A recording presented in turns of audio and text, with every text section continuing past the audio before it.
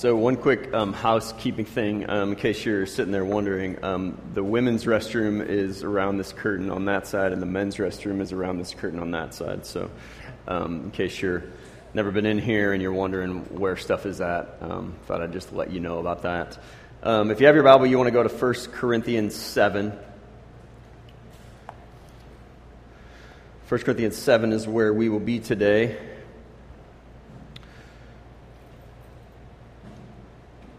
How many of you have watered your grass this week?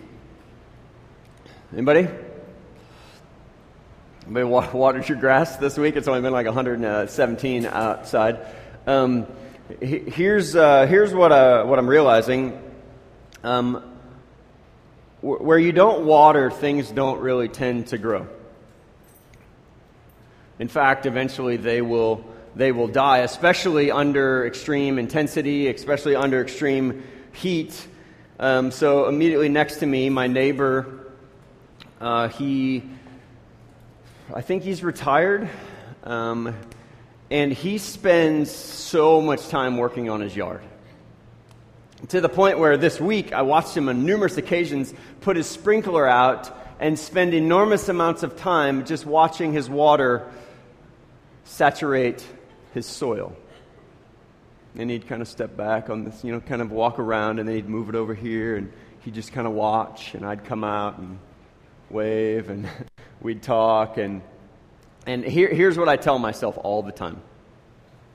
When I'm old, I will have a nice yard. When my kids are old, I will have a nice yard. For now, we'll just do the best we can. And it suffers.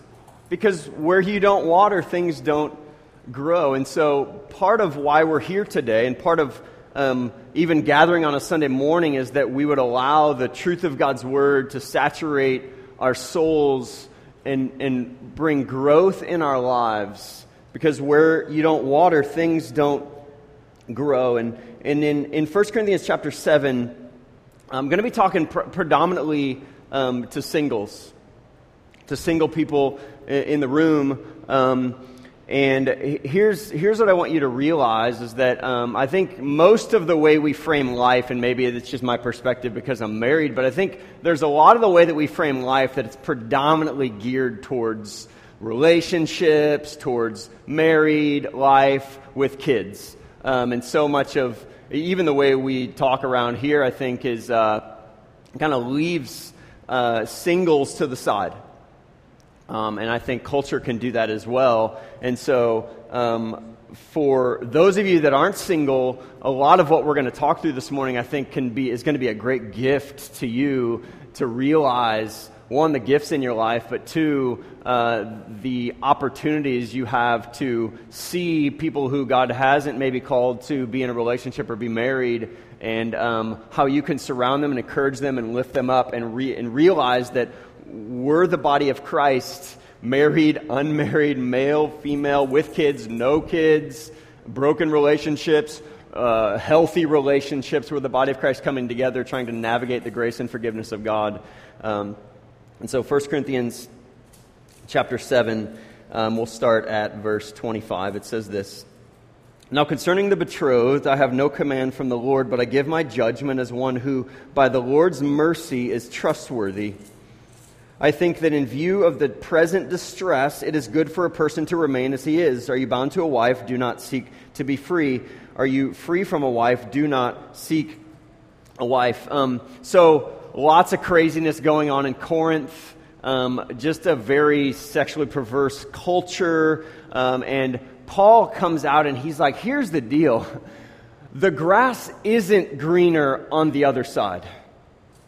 He's trying to draw their attention, and he's trying to help us realize the lie that we believe, that the current situation that we're in, oftentimes we want to see past that to a situation that maybe we would say, that's better. If only I had that. If only I had him. If only I had her. If only my situation was different, then I'd be okay. The grass is greener over there. And I think out the gate, what he's setting this foundation for is that no, the grass isn't greener on the other side. is that the call and oftentimes the best solution for our lives is faithful. Faithful where we're at. Faithful to the current situation. Faithful to what He's called us to, which could change in 5 years. But for now, He's saying, stay as you are. Remain as you are. Don't quit. Don't give up. Keep pressing in on me. Keep trusting me. Don't believe the lie that the grass is greener on the other side. He continues in verse 28. But if you do marry, you have not sinned. And if a betrothed woman marries, she has not sinned. Yet those who marry will have worldly troubles, and I will spare you of that. So he's like, there's an immense gift. The gift of marriage is incredible, but it's not all it's cracked up to be. It's not. Marriage is not all it's cracked up to be. And I stand up here as a happily married man. And I say, marriage is not all it's cracked up to be. The way the world frames this happily ever after life, this is where you'll be happy, this is where your pleasure will be. Paul's like, I wish there was a way that we could get married and not have struggles. It's not possible. It's not possible. I would spare you that. Last week we talked about several of the struggles. Simply trying to figure out what marriage is and isn't. The pain of divorce, sex and intimacy. A profound gift, but incredibly complex and incredibly difficult and challenging. It's not the way the movies put it, right? Married people in the room.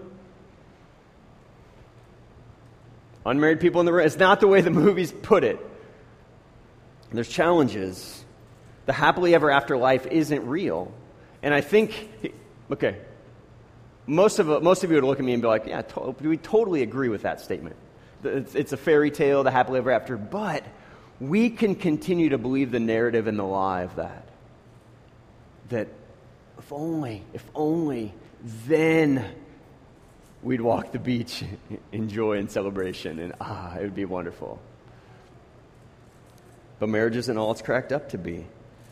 The culture tries to get us to see these lies. Even the church tries to get us to see these lies. Even when we look at Scripture, it's not all it's cracked up to be. And Paul's saying, I want to spare you the pain of that. I want to spare you the challenges of that. And here's how he puts it. In verse 29, he goes in to talk about how relationships can be very distracting. Look at 29. And this is what I mean, brothers. The appointed time has grown very short. From now on, let those who have wives live as though they had none, and those who mourn as though they were not mourning, and those who rejoice as though they were not rejoicing, and those who buy as though they had no goods, and those who deal with the world as though they had no dealings with it. For the present form of this world is passing away. Here's what he's saying. He's saying we get so bogged down by this happily ever after view of life that we forget of the temporary nature of the present reality. That's what he says at the end. The present form of this world is passing away. We build these empires. We pile this stuff on our lives. Look at this passage, and this is Matthew 24. I think it'll be up on the screen. Matthew 24. For as were the days of Noah, so will be the coming of the Son of Man. For as in those days before the flood, they were eating and drinking, marrying and giving in marriage until the day when Noah entered the ark.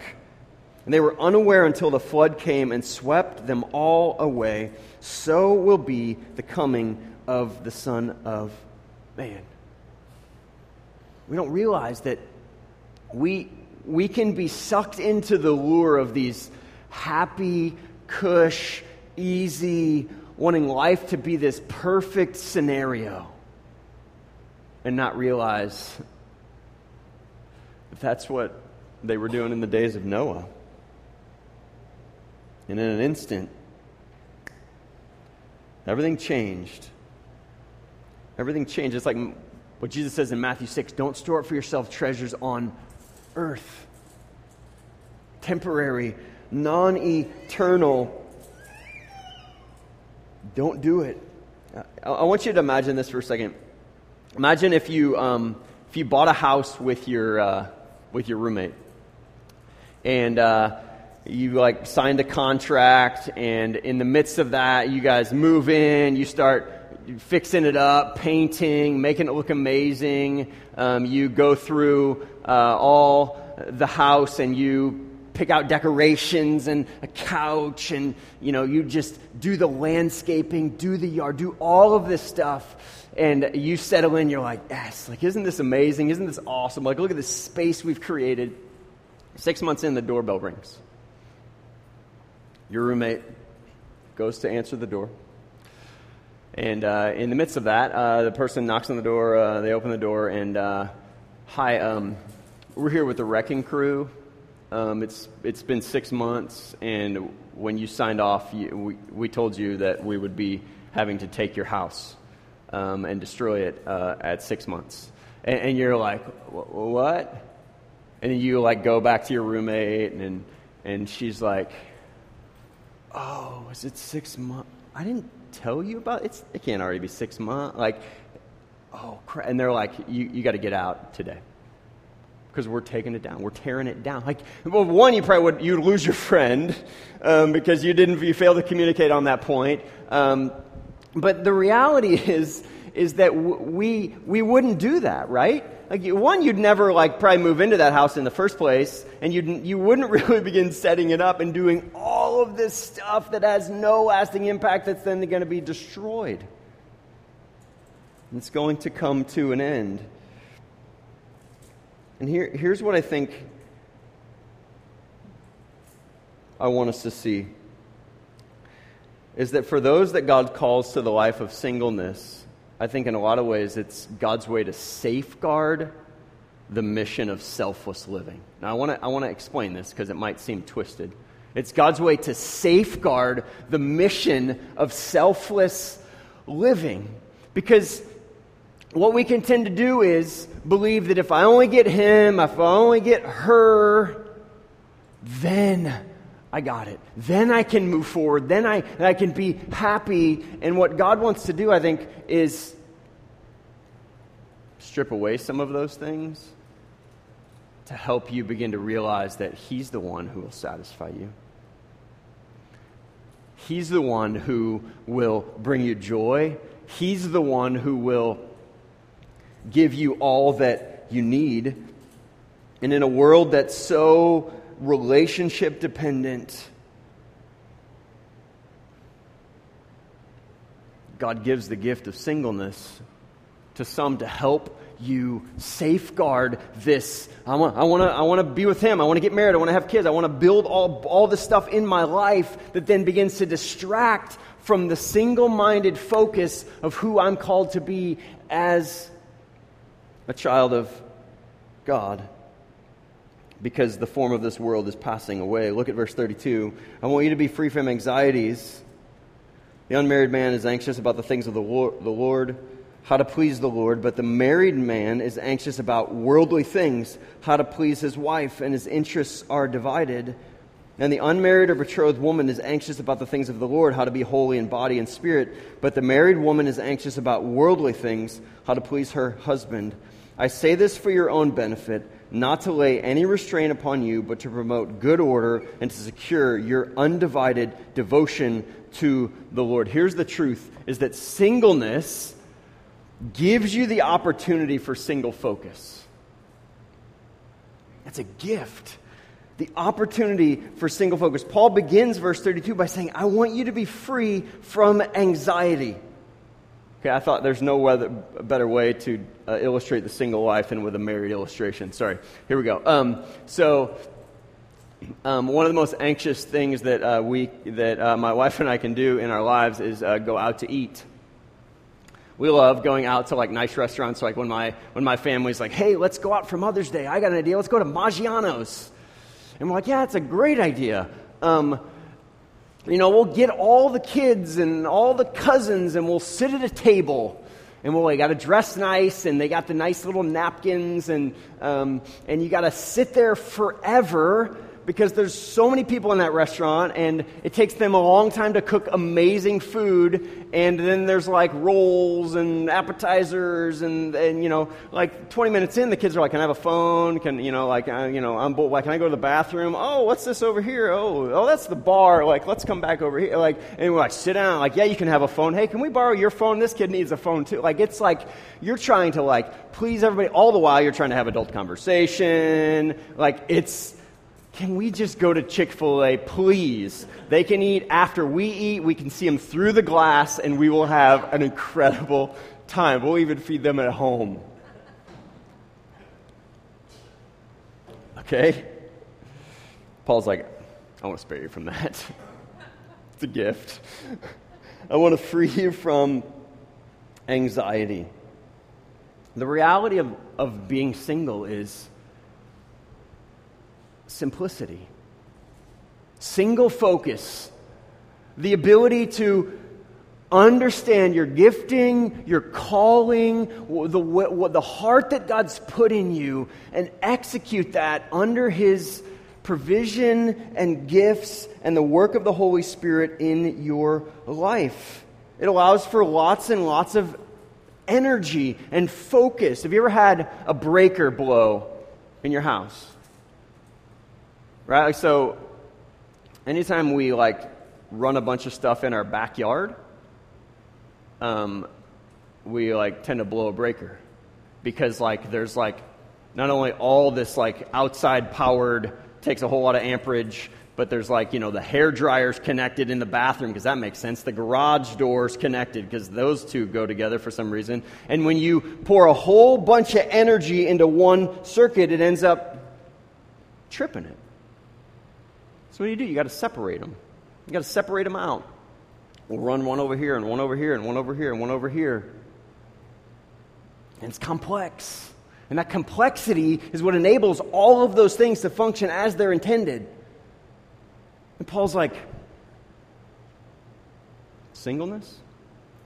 It's a call to simplicity. It's a call to simplified mission of God, where there's single focus. And there can be an immense amount of excellence. Because here's the thing, is that as people, and we talked about this earlier on in our series, Beauty or Beast, is that we can be prone to idolatry. We can be prone to drifting away from what Paul said at the end of that passage in verse 35, to secure your undivided devotion to the Lord. He's like, I want to secure that. And part of this, the worldly things that Paul's trying to rescue us from, is this road that leads to idolatry. He's like, he draws this tension, which is like between pleasing the Lord and pleasing your spouse. You're like, isn't pleasing your spouse pleasing the Lord? Well, sometimes. But sometimes it's not. You see the tension there, the distraction there. And the gift of singleness is a call to hone in on a one heart relationship towards the Lord. We can be bound in relationships by people's opinion. We can be bound by their wants and desires, where we're overwhelmed by, how do I please my wife? How do I please my husband? How do I please my boyfriend? Paul says, the call to singleness is a call to the opportunity to strip those things away and see the simplicity of a life lived in devotion to the Lord. What happens when your spouse's desires are contrary to the Lord's desires, or you think they are? Like, what do you do? It's a dilemma, right? It's a challenge. You got to walk through that. You got to figure that out. It's not easy. I want you to think of it this way. You have a job description in this world. And I think we can forget the job description that we have, summed up in this word, stewardship. What's a steward? Job of a steward is to manage or take care of the possessions of another, right? Okay, the problem comes in when we try to move from being a steward to being an owner. Owners have right, owners have say, owners are in charge. Stewards follow the desires and the wishes of the owner, right? And as people of God, what we realize is that we're stewards. We want to be owners. Man, we want to be owners. We want to be in charge. We want to have say. We want to be God. But the truth is that we're stewards. And a life of singleness allows us, like, think about it this way. Relationships are complex, right? Marriages are complex. And there's a level to that complexity where you begin managing and dealing on a very intimate level the sin of others. The dysfunction of others, navigating those things, confessing those things in relationships that are close. And I think it's similar to the call of being in community, bearing one another's burdens, working through sin together. But I think that the call in marriage is it's a whole lot. There's a whole nother depth there in those relationships. And singleness, the single-focused mind tract, allows to strip away the stewarding of the sin management of another, and allows us to think about, okay, how can I give and serve of my life the way God's designed me to? I want you to think about it a different way. How many of you have a will? Okay, what's a will? It's a legal document that sets the stage for here's what will happen in my life in the event that I can no longer make decisions for myself, whether that's through some health issues or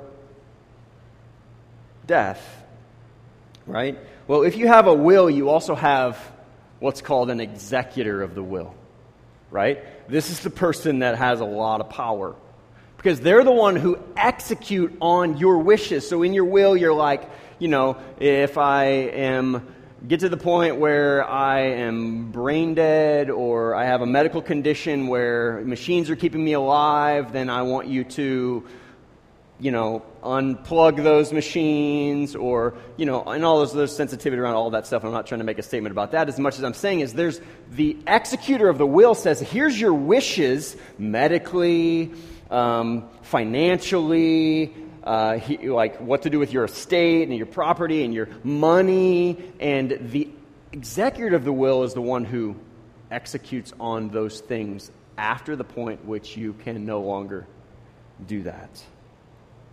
Now, here's who we are. It's another way to put it from stewards, is we're executors of the will. Okay? Where God set out, here's the life I've called you to. Here's my design. Here's my purpose. Now, execute on that.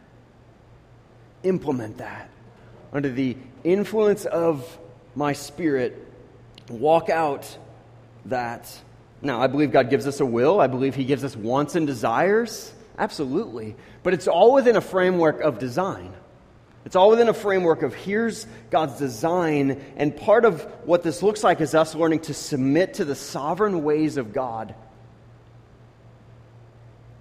in what His will is. Because can an executor then come and change the will? No, it's a legal document. Right? Now, we can come and try to change God's will. Right?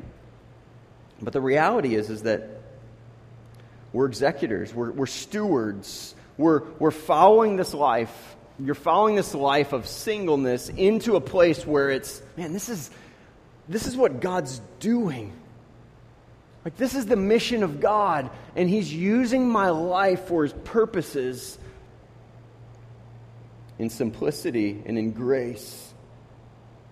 Because as he said earlier, the struggle is that we believe the lie that the grass is greener on the other side. We believe the lie that if only I had this, if only I had that. We believe that lie. And can I just remind us that God doesn't want us to pile more stuff onto our lives. Just adding.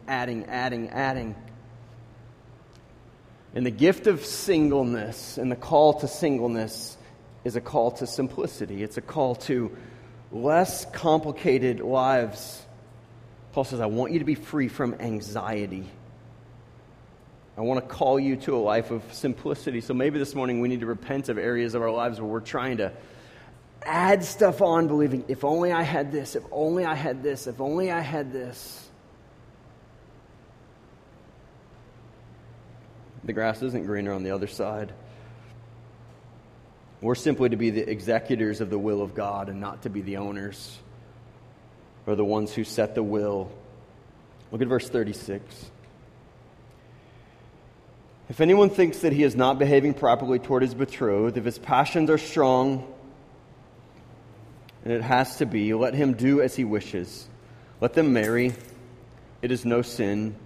But whoever is firmly established in his heart, being under no necessity but having his desire under control, and has determined this in his heart to keep her as his betrothed, he will do well. So then he who marries his betrothed does well, and he who refrains from marriage will do even better. Here's what I want you to see.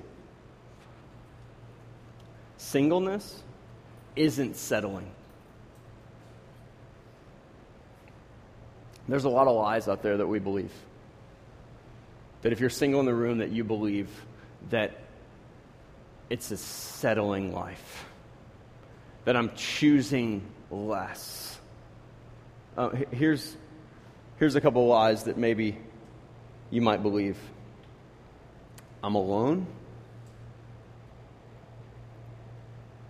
You ever believe that?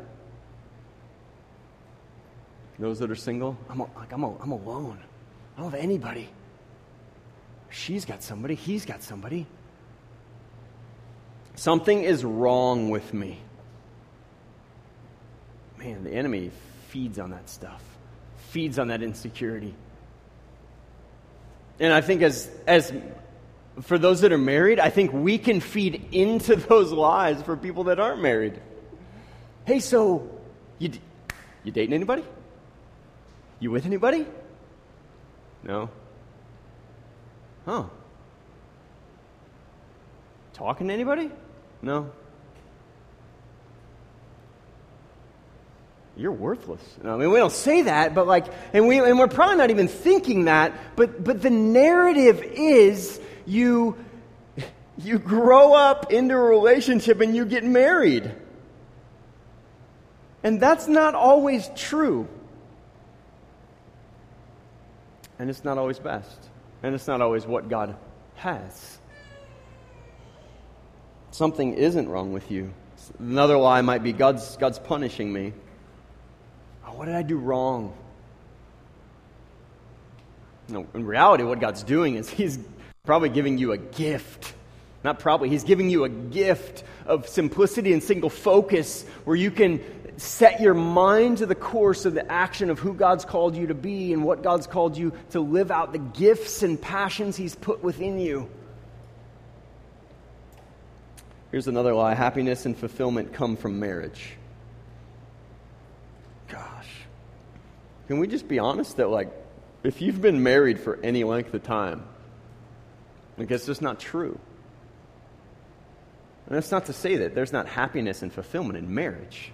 But if you're putting all your hopes of happiness and fulfillment in the person that stood across the aisle from you, or you hope will stand across the aisle from you when you say, I do, some of you felt the unbelievable weight of that going terribly wrong. It's not it. It doesn't come from marriage. And I believe those who are married in the room have an unbelievable gift and responsibility to encourage and to strengthen and to speak the truth of God into the lives of those who aren't married, to not believe the narrative that, hey, you have to do this, or you're choosing a second best road. but to walk them through, man, who's God calling you to be? What are your gifts and passions? And to be careful. I think we have to put ourselves in their shoes. And we ask good questions. And not just assume. And maybe even ask them, hey, do you ever believe this lie that you're alone? Do you ever believe the lie that something's wrong with you? How are you doing with that? Does it bother you when I ask you every day if you're talking to somebody or if you're with somebody? You probably don't need to ask that. Just no. The answer is yes. Okay? And I think that we have to make sure that we don't frame life and even Christianity in this marriage-only context. Now, the Bible has a ton to say about marriage and how it illustrates the bride of Christ and the church is a picture of marriage, which is all true. Okay? And that as, like all of us are a bride. So guys, you're a bride. Jesus is your husband. Okay? Who's come to sweep you off your feet. Okay, let's put the guys in that awkward moment for a minute, because a lot of times I think the girls are in the awkward moment, like when we read the scripture and it talks about him and her, or him is like this male perspective, or that uses the male pronoun to set this precedent. Like, you know, the girls are like, well, I'm not a... Like, let's flip it there for a second. Like, guys, you're the bride. Okay, single people. God's got you. He's your husband. He's the only one that you need. I want to go back to the beginning of the chapter in verse 6. And I want to kind of land the plane with this. This is verses 6 through 8, as Paul is teaching through marriage. It says this, "Now as a concession, not a command, I say this. I wish that all were as I myself am, but each has his own gift from God. One of one kind and one of another. To the unmarried and the widows, I say that it is good for them to remain single as I am." Here's what I want you to hear today, is that singleness is a good gift from God. It's a good gift from God. I want you to see that today, because there's so many lies that press into you to get you to believe different. And whether you're single for all of your life or whether you're single for a portion of your life, don't believe the grass is greener on the other side. Don't try to hurry to get out of your current situation, and entrust yourself to the Lord, who will guide you and lead you. But realize this: it's not a life of settling. It's a good gift from God. It's a good gift from God. I want to close with this illustration. Sorry, it's summer, so a lot of my illustrations have to do with swimming. So my kids love to swim even in 117-degree weather. I mean, who doesn't, right? And one of my favorite things to do is to watch them. And just how much fun they're having. They're like spitting on each other, throwing stuff at each other, yelling at each other. And they're having so much fun doing it. And they love it. And they're playing Marco Polo, and they're doing different games, and they're playing basketball, and they're making up games that I've never even heard of. And it's a blast. But here's the thing. The second that I put on my suit and I step out of the house and I start walking towards that pool, the level of excitement goes up like 1,000-fold. I'm still trying to figure out why. But like, they're like, "Daddy's swimming!" And I'm like, I'm just going to sit over here. I just put on my suit because it's comfortable. But like, they're so ecstatic. and I get in the pool. There's only one place they want to be. You know where that's at? I probably have like 1/8-inch scars down my back just from yesterday. Because they're on me. They're like, Daddy, throw me, Daddy, throw me. And I'm like, okay, that was a little too high. You hit the bottom. Like, Dad, throw me the ball. I want to dive for it. Try to throw me, hey, can you try to throw me into the trampoline? Like, no, we can't try to do that. Like, they're like, it's this game. They want to, like, ride on me. They want to surf on me. Like, everything revolves around Dad. And here's why I think that's true. Is that to them, I represent strength. I represent safety. Like, they know that, like, when I'm in there, like, everything's okay. They know when I'm in there, like, I could chuck them out of the pool if I wanted to. Like, because Dad's strong. Fathers are strong. Mothers are strong. And it's fun. They want to be on my back. They want to be around me because they know Dad's got me. And I wonder if there's a part of our lives where we're trying to have some fun without Dad in the pool. Maybe it's going okay. Maybe you're finding some joy here and there. But the reality and the calling for all of us, especially singles today, but even married, is that when Dad's present, when our Heavenly Father is the one who's there, who's joining in the mission and the calling, there's a strength and there's a joy and there's a presence that's unlike anything that you could experience apart from Him. And I just want to encourage us this morning that we wouldn't be people who try to find our fun. Because my kids are always like, Dad, will you swim? Dad, will you swim? Dad, will you swim? Every time they swim, they want me to be in the pool. Why? Still trying to figure that out. But I think I'm getting a handle on it. It's because it's a whole different game. And for us as God's people, what we want to do is we want to push God aside.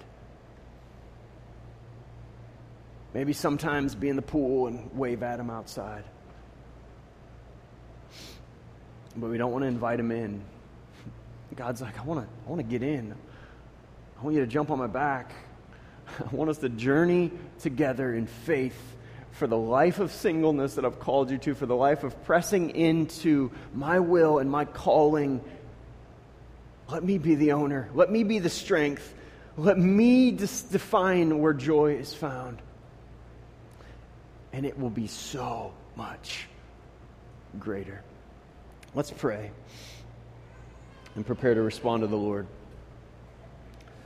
God, you are a good God. And you're faithful. And I thank you that you love us so much. And I pray even now, especially for those in this room that are navigating a life of singleness, God, that you would speak to them, that you would encourage them, that they would find their hope and their identity and their strength in you. They would find that you are sufficient. And they would stop grasping and longing and yearning